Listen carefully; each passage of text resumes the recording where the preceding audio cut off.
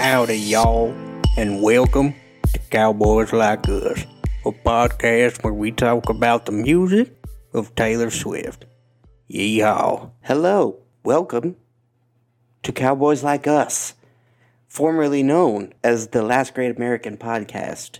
But it turns out someone else already had that name, and there was cat artwork opportunities involved with this name, so I think it's a win-win all around. This is our third episode of the pod, and today we're talking about change from Fearless and Taylor's also... version. Huh? Taylor's version. Fearless, Taylor's version. It's also on Fearless regular version and the Fearless Platinum Edition. Yes. It's on all the Fearlesses. It was also on the 2008 Olympic soundtrack, which we will get to. Yeah. All right. Fun stuff. So, what has Taylor been up to this past week? What's been going on? Anything? Just You're not gonna do your news from the Taylor. News from around the Taylorverse. Y'all. Yeah. Yeah. Yeah. Go steady. Yeah, so Taylor and Maddie broke up.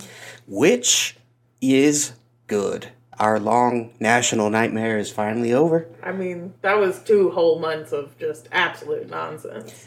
Yeah. He got a few more dumb things in before the breakup was announced. Among them, he said that people who were hurt by his comments, or claimed to be hurt by his comments about Ice Spice and everything, were either... His racist comments.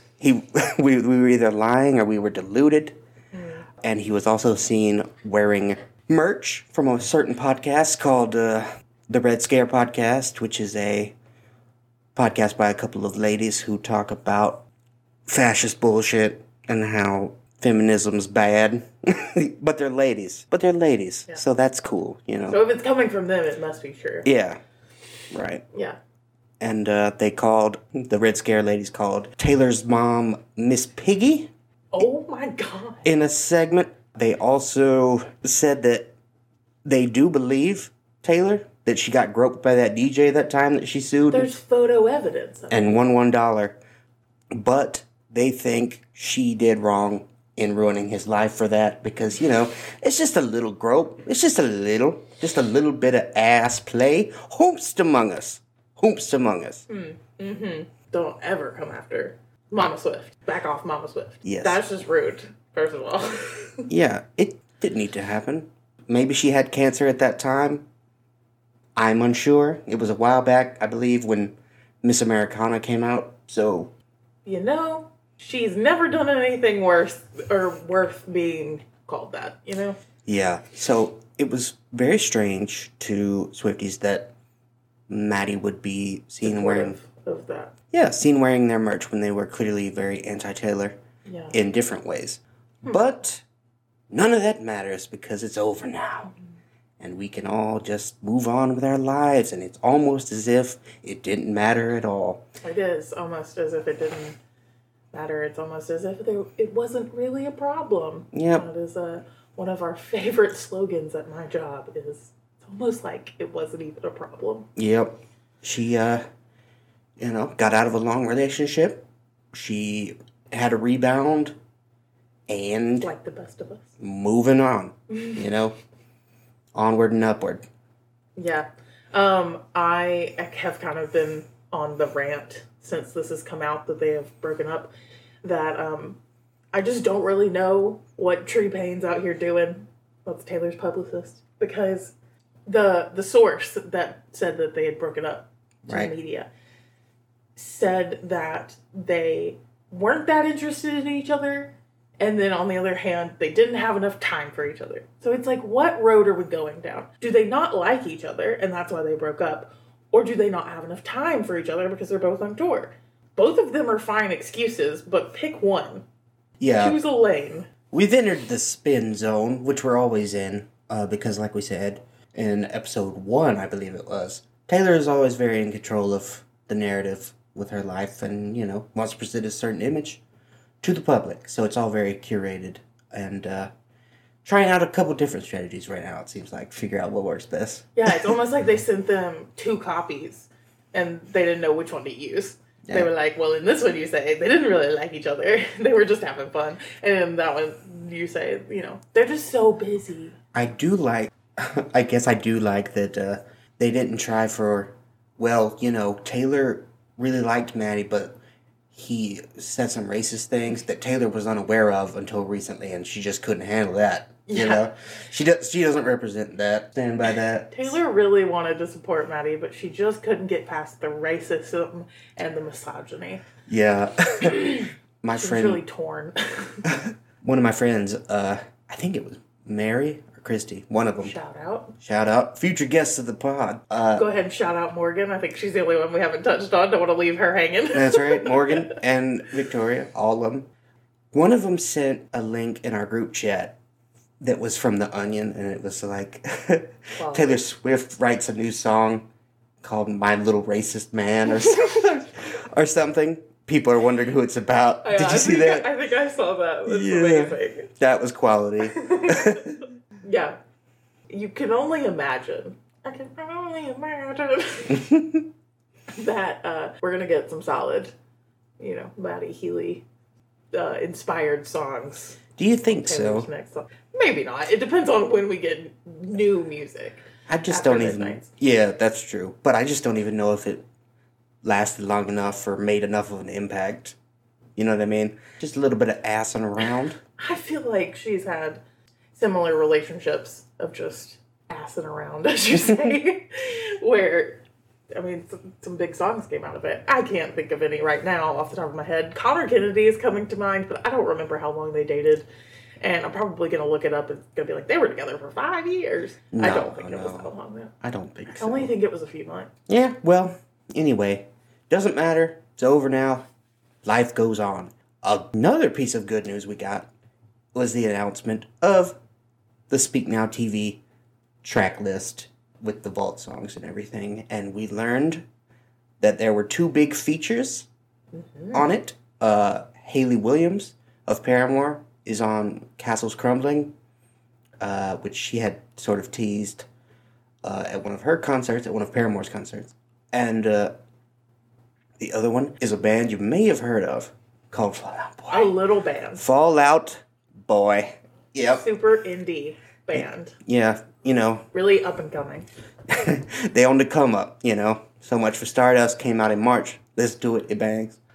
Buy the CD. Yeah, go buy it. Go buy the record. Get the 8-track.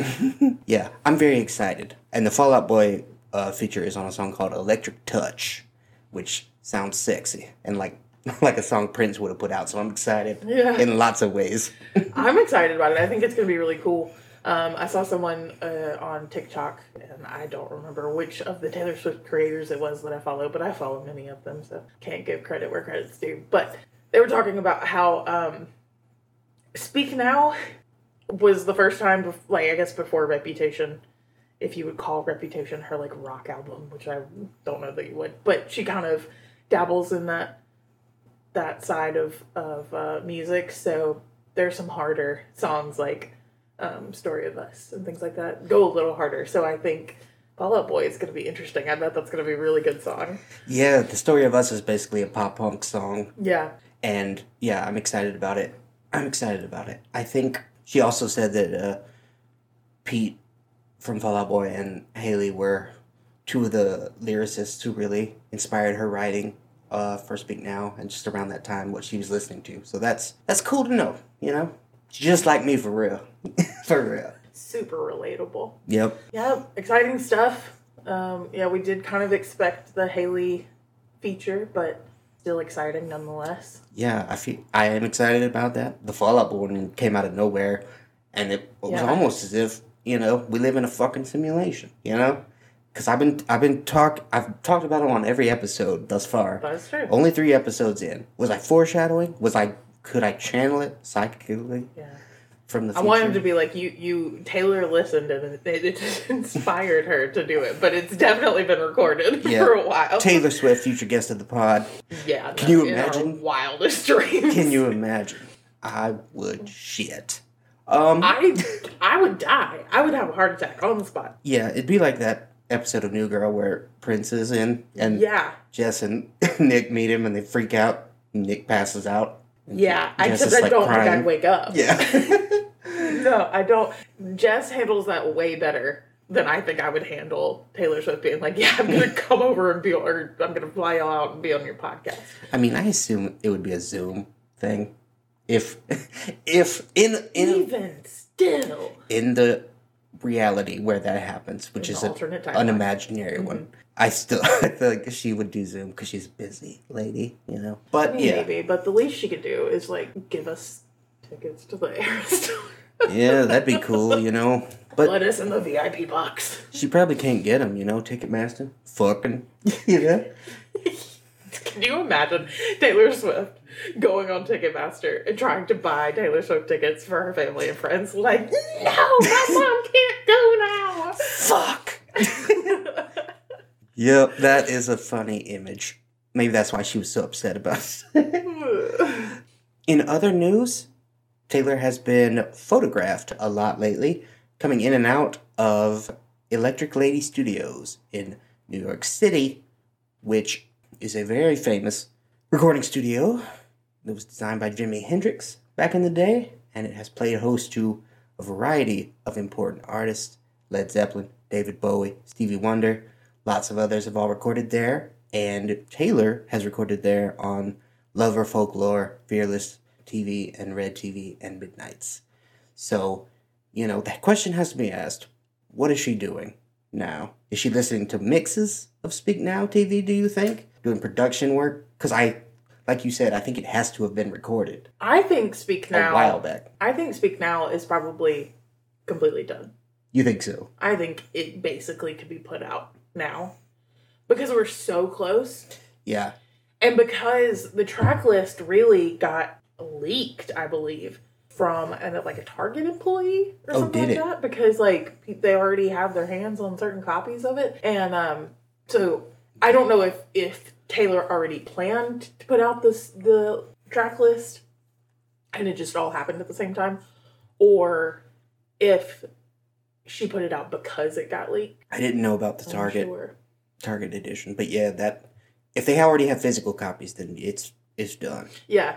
I think she is more likely finishing up any final tweaks on 1989. Oh, you think so? Mm-hmm. She could be working on new music, but I don't know. I think we just got Midnights, and now we're getting Speak Now, and she still has the other re-records left to work on. So, and she has been teasing them pretty hard. So yeah. So I think it's more likely that we're going to get the rest of the re-records before we get new music again. Yeah. I have been a little confused, I guess, just on the re-record sort of timeline, because I would have thought she would have tried to record them basically as soon as she decided she was gonna. You know what I mean? Because obviously she doesn't have to write anything new. She just has to assemble her crew, go to the studio, lay it down, and then just wait, you know, dagger them, put them out. Yeah. Well, because of her contract, she wasn't allowed to start re-recording them until November of 2020. Right. But as soon as that hit, she could pump them out as quick as she wanted. So I think everything after that has been strategic. Okay. Well, there you go. Any other news? Was that it? I think that's pretty much it. Think so. Still on tour. Speak Now coming out soon. As we're recording this on a Friday night, she's in Detroit, I believe. And we got Secret Songs in about an hour, I think, or something. I believe it's pronounced Detroit. I believe it's French Canadian. Yeah. A lot of people don't know that. Common misconception. Might be happening right now. I may be missing it. I have no idea. Last time I checked, she was in the Evermore set. Last thing about Speak Now Taylor's version, we're getting 6 vault tracks. So, not a ton, but still a good bit. Yes. 6 vault tracks. 2 of them have features, so only 4 Taylor solo vault tracks.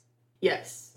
But the standard non-vault track, it include the original Target exclusive songs like Superman. Right. And there's another one. Yeah, it's not But anyway. It's not the standard edition plus vault tracks. He's got the bonuses. Yeah, it's like the Target exclusive deluxe version, Taylor's version, plus vault tracks. Yeah, it's like Fearless and Red, where they both had the bonus tracks on them already. Yeah. Yeah. Exciting. I am interested to see, because I know Speak Now, sort of the whole idea was, I'm going to write all the songs solo, purely myself, just to prove I can, more or less. Which was a cool idea, cool concept. But given that she has features on 2 of the vault tracks, I'm interested to see if Fall Out Boy and Haley will be credited as co-writers on those tracks or not. Because I think they'd want to be. I think they like writing as well. So I don't know. Well, my question to that would be, did she credit like Phoebe Bridgers or Keith Urban or anybody like that? That is a good question. And I realize now I should have looked at it. I mean, that's okay, but... That would have been something that would give us a clue, that's for sure. Yeah. I feel like if she gave them credit for any sort of adjustments that they made as they were recording, then she probably would give credit to Fall Out Boy and to Paramore. Yeah, I mean... Haley. Haley and Taylor are friends, so I could see... her doing it just because of that. Yeah, just be like, this is a song, this is the words, just go in and lay it down. But I feel like Fall Out Boy wants to be involved. Patrick does a lot of composing, and Pete is obviously a lyricist. Mm-hmm. So, yeah, I don't know. We'll see. I'm excited to see it. Yeah. All right. Should be good stuff. Indeed. All right. Let us talk a little bit about our Song of the Week, which, as we said, is Change. It was written by Taylor Swift and produced by her and Nathan Chapman in its original form. The Taylor's version was produced by Taylor and Christopher Rowe, which brings up something that I find interesting, which is that Nathan Chapman was her guy from debut through, I think he's on 1989 partially. He's got a song or 2 on there. And then he disappears from the narrative. Interesting. And then she has brought in Christopher Rowe for all of the Taylor's versions that have come out thus far. So he's her new go-to guy. And I wonder if Nathan Chapman was employed by Big Machine specifically, chosen almost for Taylor as a young lady. Yeah, quite possibly. And now she has a little more control over it, and she's like, "No, Chapman sucks. I'm out. I'm over it. Yeah, maybe. That would be interesting, especially if he has anything on Reputation. Yeah. I don't believe he does. Yeah. I don't believe so. But if not, I mean, maybe Big Machine was after 1989, was we don't need you anymore, thanks, bye. Yeah. I do know that his other non-Taylor credits are all sort of country music, so maybe she just... So he's just around Nashville. Yeah, she just evolved past him, I guess, musically. Yeah. Could be. Probably already working together when she decided to kind of switch over during 1989. Yeah, to pop And then music. he just kind of dwindled out of her rotation. Yeah, it's not his strong suit. Which makes sense. Change was originally released, not on Fearless, but as a promotional single for the 2008 Olympic Games in Beijing. NBC had reached out to Big Machine and Taylor, and they had wanted her to perform as part of the coverage. And she was touring, I believe, at the time, and thus unable to make that work.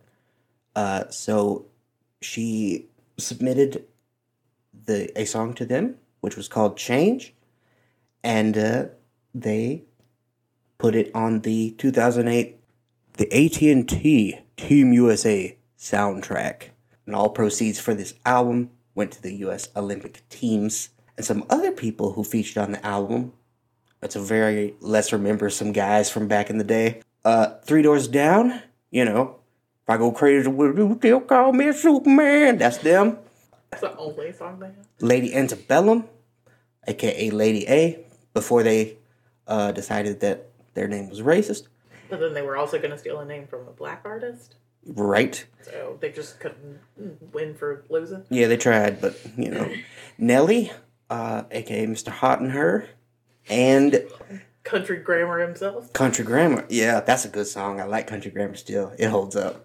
Some of his other shit don't. And Mr. Luis Fonsi, a.k.a.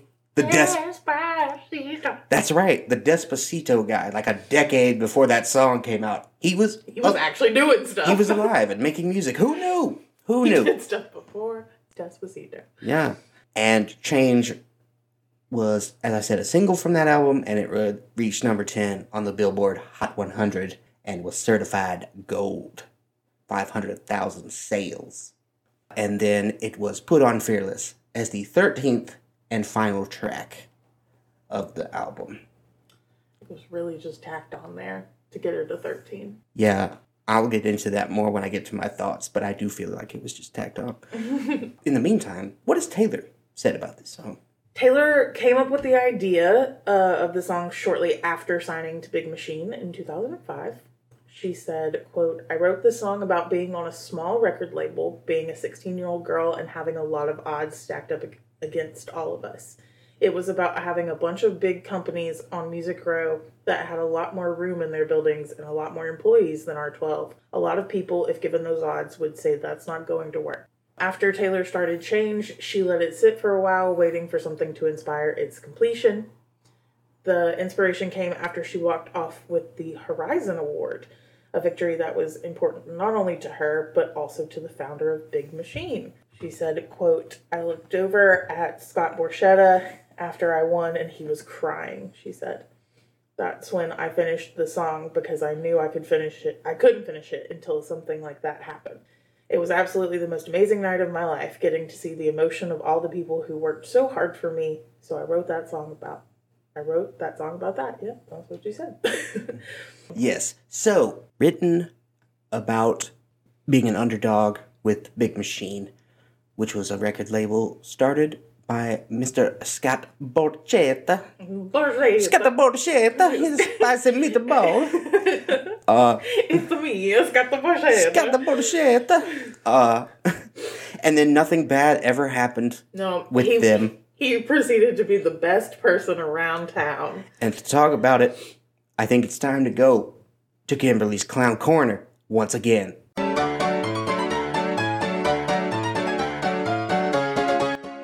Kimberly's Clown Corner. Okay, alright, welcome to the corner. Join me, won't you? Under the street lamp. Scott Borchetta. Who is he? I'm not gonna bore you with, he was born in 1967, I think it said, with all that. I'm just gonna skip to the good bits. Alright. Scott was the founding president and CEO of Big Machine Records. He started the label in 2005 with about 13 employees after leaving Universal Music Nashville. Universal Music. Mm-hmm. Interesting. Which comes back around. I was going to say. It comes back around later. He started his own label because he disagreed with the way big labels ran their business. Borchetta also became a mentor on American Idol for 2 seasons in 2015 and 2016. He was also a Trans Am Series race car driver and owner of the NASCAR racing team Big Machine Racing. How about that? Yeah. I didn't know that. So it's fun little hobbies on the side other than music. Well, I mean, I guess American Idol is music, but mentoring and race car driving. And as we already alluded to, he is a cartoon plumber who fights turtles in his spare time. Yes. Yeah, he is also Mario. He is a spicy meatball. Taylor Swift was the first artist signed to Big Machine Records and went on to become their most successful artist. By a lot. Mm-hmm. So, how did he discover Taylor? Taylor's career started with 2 major gigs, Abercrombie & Fitch's Rising Stars and Maybelline Cosmetics promotional CD, Chicks with Attitude. Ooh. Saucy. These ad campaigns earned her an invitation to an industry showcase at the Bluebird Cafe in Nashville. The label had not been established when he asked Taylor to join. They were taking this risk together, and he asked Taylor to just trust him, which she probably regrets now. Yeah. Started out feeling good about that choice, and then not so much anymore. So, as we talked about a little bit when I introduced Scooter Braun in the last episode, Taylor signed a 13-year contract that ended up producing 6 albums. Right. Debut through Reputation. Yes, debut through Reputation. So they had a lot of good years in there. Nothing really going on, so we'll skip to 2018. Then what happened? In November of 2018, Taylor's contract was up and she parted ways with Big Machine. In her departure announcement, she thanked Scott for believing in her and guiding her through the past decade. She did leave Big Machine to join Universal Music. Right. In June 2019, so just a few months later, a little over 6 months later, Ithaca Holdings purchases Big Machine Records for $300 million. And Ithaca Holdings was owned by a certain Scooter Braun. One Mr. Scooter Braun. Who Taylor loathes. Yeah. And again, we kind of touched on that last episode, but that included the masters to Swift's first 6 albums. In August, so 2 months later, Taylor announced her intent to re-record her first 5 albums as soon as 2020. So in that contract that we talked about, she was not allowed to start re-recording her albums until November of 2020. So in August of 2019, she, said as soon as November 2020 hits, I'm going to start re-recording. Right. One thing about the Big Machine sale that I've always been annoyed by is I feel like it's very much a case of we're both going to release statements that don't directly contradict one another, and therefore neither of us can legally be charged with perjury or slander or libel, because Taylor says she never got an opportunity to put down cash money and buy her records, and Big Machine says she turned down the opportunity to buy her records, but there's the issue of Taylor claims she had to earn them back one album at a time after signing a new deal to Big Machine in order for that to happen, whereas Big Machine just ignores that part, doesn't comment either way on that. So yeah, instead they skip to, well, Taylor actually owes us a whole bunch of money for all of the people who have worked so hard to get her where she is. Yeah, we gave her an opportunity, she didn't take it, It was a crooked ass fuck shit deal, but we gave it to her. She didn't want it, so yeah, legally it's cool. Yeah, at some point with this feud of Taylor's feuds, she gets to a point where they just start kind of Spider-Man memeing, pointing at each other. Like, nobody's going anywhere with this. Right. It's further complicated by the fact that Taylor's dad was a minority shareholder of Big Machine, and there is a lot of he said, she said with regard to what he knew, what he looped Taylor in on, at what point he made her aware of anything. Was he at the meeting where it happened? Yeah, because Big Machine claims he was part of it, and the people from 13 management, that represent her in the shareholder meetings were there, so they knew about it. And that Scott sent Taylor personally a text message letting her know what was happening, but then she, claims that she found out with the rest of the world. Right. So they try to say, no, that's not true. Even your dad knew before. And we may never know what happened. Yeah. Gotta wait for the tell-all book. Like you said, it's definitely he said, she said. Right. It really just gets down to nitty-gritty. Yeah. And I don't think whether she found out with the rest of the world or if she knew a few days prior, I don't think it really changes her level of anger of who they were sold to. They still knew what they were doing. Yeah, the thing about it is... She couldn't intervene in any way. Anyway. The thing about it is that that's kind of how music publishing has always worked, in that the label fronts artists money and pays promotional costs and everything to record their records and help them sell them. And in exchange, they own the masters that they record. And a lot of artists over the years have had big issue with that. Taylor's certainly not the first. Prince had a big thing in the 90s where he changed his name to an unpronounceable symbol in the hope of dicking down Warner Brothers after they wouldn't let him buy his masters. JoJo, famously mid-aughts singer, she re-recorded her early work because of similar things. Couldn't get her masters and everything, and she felt her label dicked her down. I don't feel like I realized that. Yeah. I don't think I realized that, is what I'm trying to say. Yeah, so it's been an ongoing thing. I think Taylor taking such a public stand on it and winning so hard with the re-recordings is probably going to help empower artists going forward and, not to get swindled and to take more ownership of their work, which I think is good. Yeah. She's paving the way. That's right. Trailblazing. Standing up. That's what she does. Fuck the man. So in November 2019, Taylor speaks out on social media about Big Machine prohibiting her from performing her old songs from her first 6 albums at the AMAs. She said, quote, "The message being sent to me is very clear. Basically, be a good little girl and shut up or you'll be punished." Yes, which Big Machine denied they had done. The label claimed they did not try to prevent her from performing the songs and that they had no right to keep her from performing live. Which is true based on everything we know about how music publishing works. They own the master recordings, and they, in Taylor's case, had a clause preventing her from re-recording songs that they owned masters to for a certain length of time, but they, at no point in the contract at least, had any authority to prevent her from performing any song live anytime she wanted. I guess perhaps because it was going to be televised, there could have been some playback. Is that recording? That's basically what it came down to was if they play the AMAs back, like, does that count as a recording? But Big Machine came out and said that they would agree that that doesn't count as a recording as long as Taylor continued to stick to the agreement that she wouldn't actually re-record on an album, any of the masters until November 2020. That's also what they did to permit her to use those songs for Miss Americana. So fun stuff. Since all of this happened, Taylor has made many comments on the sale of her masters to Scooter Braun. But regarding Scott, she has said, "I found myself being very triggered by any stories, movies, or narratives revolving around divorce. All of a sudden, this person that you trusted more than anything in the world is the person that can hurt you the worst.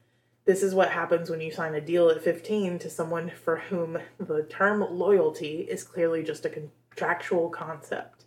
And when that man says music has value, he means its value is beholden to men who had no part in creating it." Woof. Yikes. Yeah, I mean, like she said, she was 15 when she signed a contract with Big Machine based on, just trust me, bro. To a man who was old enough to be her father. And she, I'm sure, saw him that way for a while as a secondary type father figure. Yeah. And then he turned around and screwed her over. That's the kind of thing that stays with you, man. Stays with you. For sure.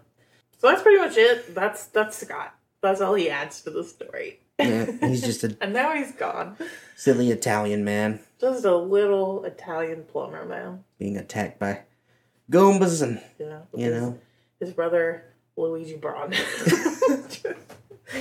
Scooter Luigi. Scooter and Luigi. So, just like I did with Carly, a couple of other songs that are rumored to be about Scott or about Scott and Scooter in this situation. So, The Man on Lover, obviously, Taylor's struggle with men in the industry. Right. My Tears Ricochet from Folklore. That one is for sure. Yeah. Mad Woman from Folklore. Mm-hmm. And Vigilante Shit from Midnight. So there's definitely other ones as well, but those are just a selection. Vigilante Shit is interesting.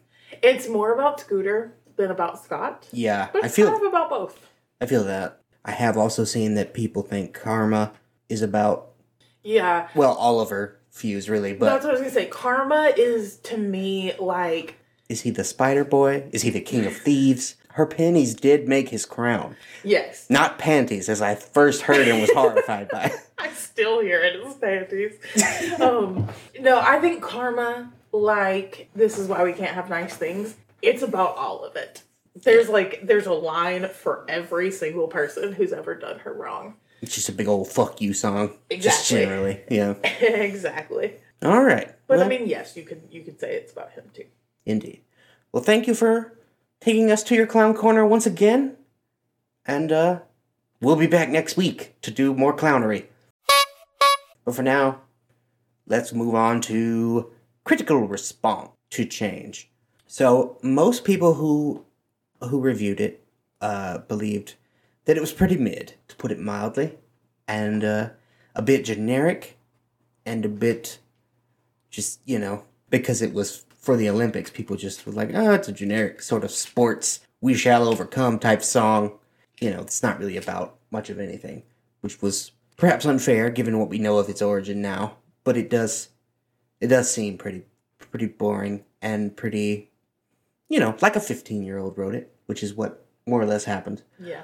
And they also felt that on the original version, Taylor's voice was too thin and too high and just not strong enough, really, to carry that sort of big, anthemic sports melody that it's trying to do in the chorus.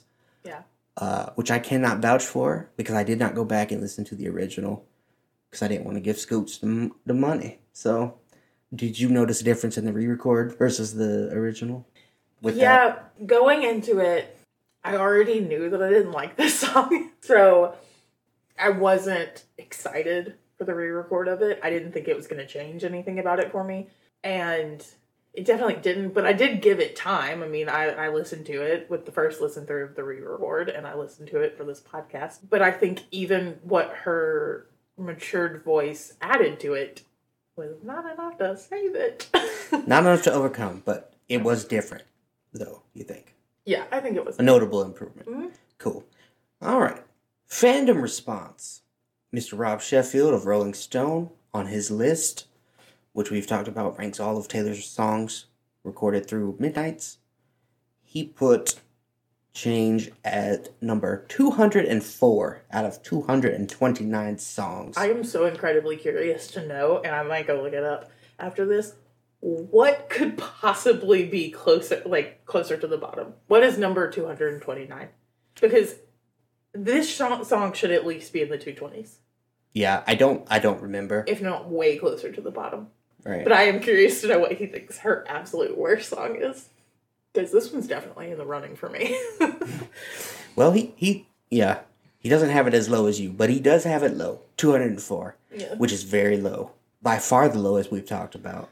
Yeah, very low, but I think it could go lower. Yeah, the lowest we've talked about so far by a lot. Yeah. And then in r/Taylor Swift on Reddit, they did the Fearless Taylor's Version Survivor game, where they tried to figure out the best tracks, and Change came in 26th place out of 27. The only track it was ahead of was Superstar, which is a bunch of bullshit, because Superstar is a solid song and I stand by it. Superstar is a solid song. Y'all wild for that. Y'all are wild for that. Superstar is a solid song. It's not one of her best songs, but it's good. But that's why it was it's not 27. A vault track, you know what I mean? Yeah, it's not 27. That's outrageous. It's not 27. Not on Fearless Taylor's version. Like, there were so many vault songs we got that, should have stayed in the vault. Yeah, for sure. And Change should have gone into the vault. Superstar should have stayed twice.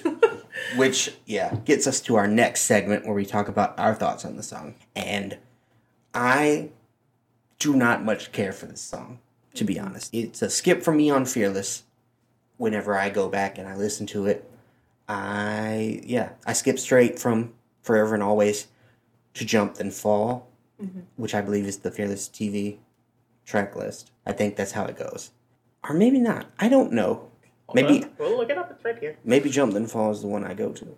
But the best day to Jump Then Fall. Okay. Oh, but I mean, you could go from Forever and Always, skip the best day, skip Change, Jump Then Fall. Yes, that is what I do. I skip. That's what I did. I listen to Forever and Always. I skip the best day. I skip Change, and I go right to Jump Then Fall. 2 bangers. Forever and Always and Jump Then Fall. And then sandwiched 2 drag-ass boring songs. Yeah. I don't know that I would call Best Day Drag Ass boring. It's not boring. It does drag ass. Yeah. It's slow. It does. It can drag some ass. It's also just one of those tearjerker ones that don't make me feel feelings about my mom, you know? It is, yeah. It gives you feelings for sure. And I also think about Change that it wouldn't have even made Fearless if it weren't for having already been released for the Olympics and going top 10.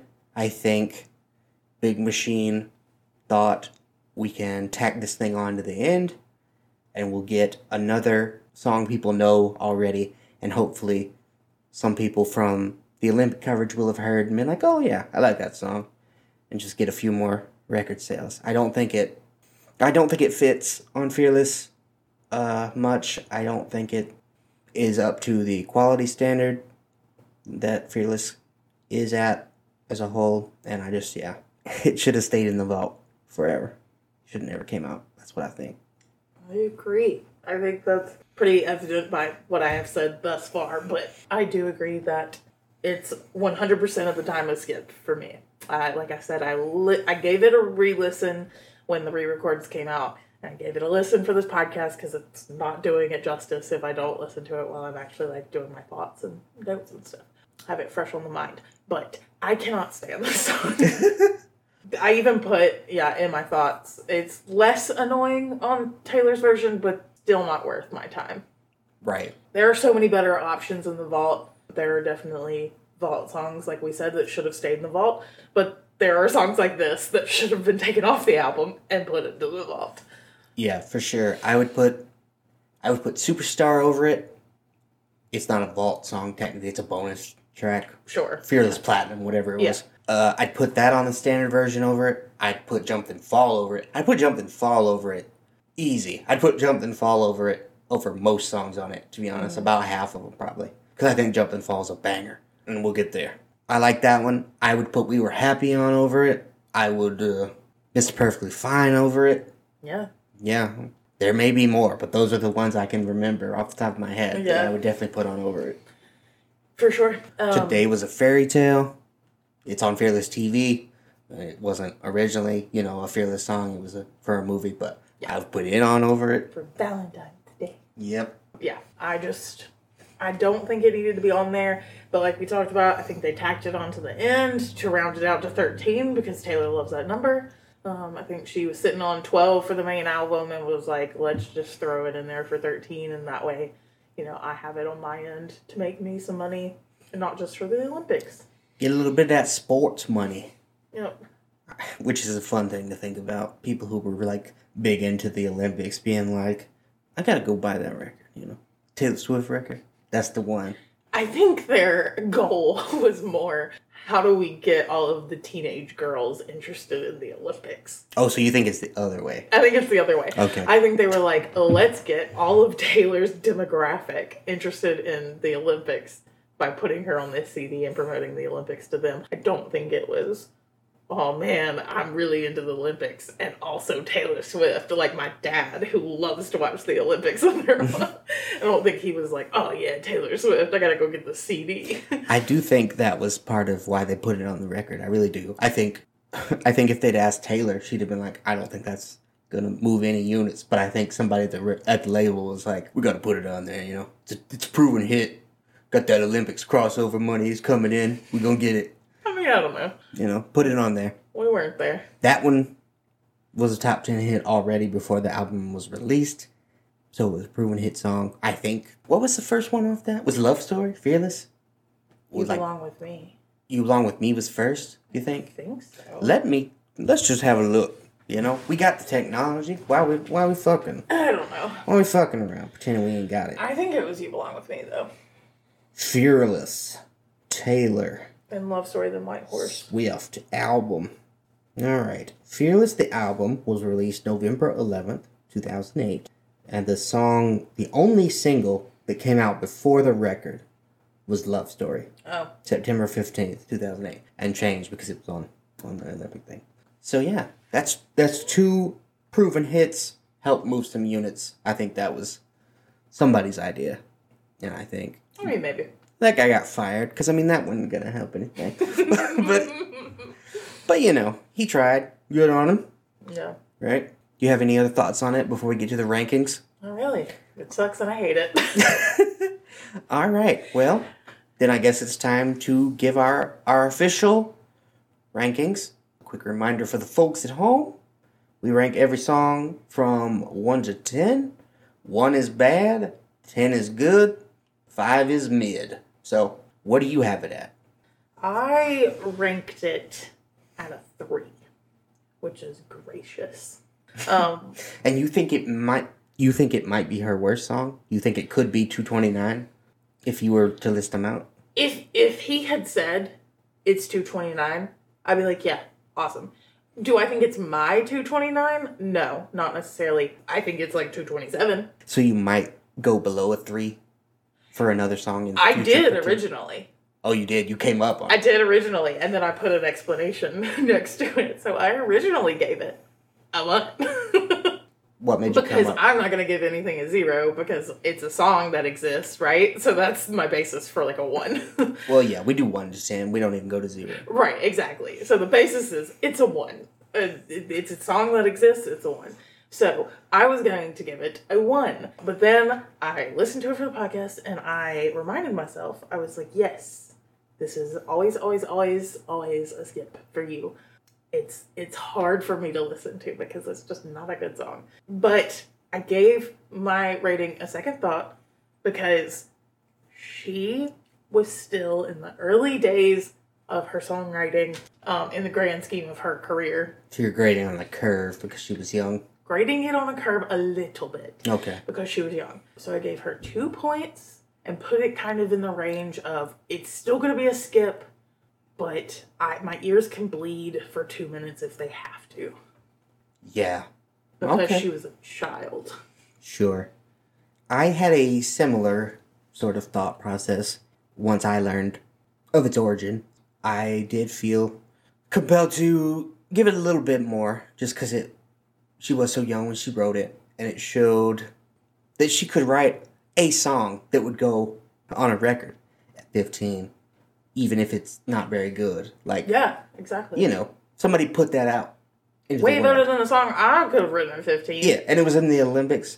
Way better than a song I could write now, and it's trash. So right, so, yeah. You gotta give credit to that. And I did also think that the Scott Borchetta drama gives you a little bit of an interesting experience when you listen to it now. I think it feels very sort of sad to listen to because you're like, damn, they was on the team, man. They was the team. They was striving. She was really pulling a we're all in this together High School Musical dance, and he was stabbing her in the back. Yeah, and that gives it a little more depth, I think, than it had before, just because she decided to re-record it, knowing all that context, and so it just makes it very, very interesting in that way. But that said, I still did give it a 4 because I do think it's bad. And if it comes on near me, if I'm out in public, somebody's listening to music on their phone without headphones, they should be executed immediately, of course, as we as a society have agreed. But they often aren't. And if they're listening to this song, I'm going to be like, bro, skip that shit. We got to get to Jump and Fall. What the fuck are we doing? Yeah. Get that off. Go back to Forever and Always. Literally anything else. Yeah, just turn it off. Turn it off. I don't want it in my ears. No. So, yeah, it's a 4, and that's generous, I think. I could have given it lower, but I don't know. I'm a nice guy, Literally, I could just see, literal 15-year-old child Taylor's face in my head. Like, you gave this song a 1? I was like, I'm sorry. Yeah. I could give it a 3. I could give it a 3. That's fine. That still works. I never really considered 1, but I did think long and hard about, 2. I thought about 2, but then knowing the things that I know, I went up to 4, so. Yeah. Yeah, I really don't like this one, but there are other ones that I'm a little more passionate about my hatred of, so. Yeah. I think I'm going to give some 1s, but not to this one. Not to this one. But there will be some, I think. Well, that's that. Change is behind us, and we don't ever have to talk about it again. Thank God. Back to hell where it belongs. Yeah. What is our song for next week going to be? I forgot that you existed from a Lover. From Lover. The opener. Yeah. From Lover. Okay. Anything else? I think that's it. All right. Follow us on socials. Yes. Thank you for listening to Cowboys Like Us. Please follow us on Twitter at cowboyslike_podcast and on Instagram at Cowboys Like Us _pod. That's all of them. That's all of them. Yep. So That's all, folks. follow us on the Instagram, the Twitter. Tell us your thoughts. Give us your rankings. We'd love to have people do that so that we could actually talk about it on the next episode. Be like, actually, Chains are really fucking good. And I think that because I'm a fucking nerd. You know, we'd love to tell people that. We'll put your name out there. We'll put your full Christian name if you want. We'll put it on there. We'll read your address. Yeah. If you want to give us your social, we'll read it. We'll read it. That social. Yep, you put decide. That out there. Credit card numbers, we love those. Yeah, don't forget the expiration date and the security code on the back, the 3-digit code on the back. We do need that. Very important for transparency. Your birth date, your mother's maiden name, your first childhood pet. Yeah. The name of your elementary school. That's right, you know. What street did you live on as a child? All those things and more on our social media. Yeah. Thank you for listening. We will see you next Monday with I Forgot That You Existed. Goodbye. Bye.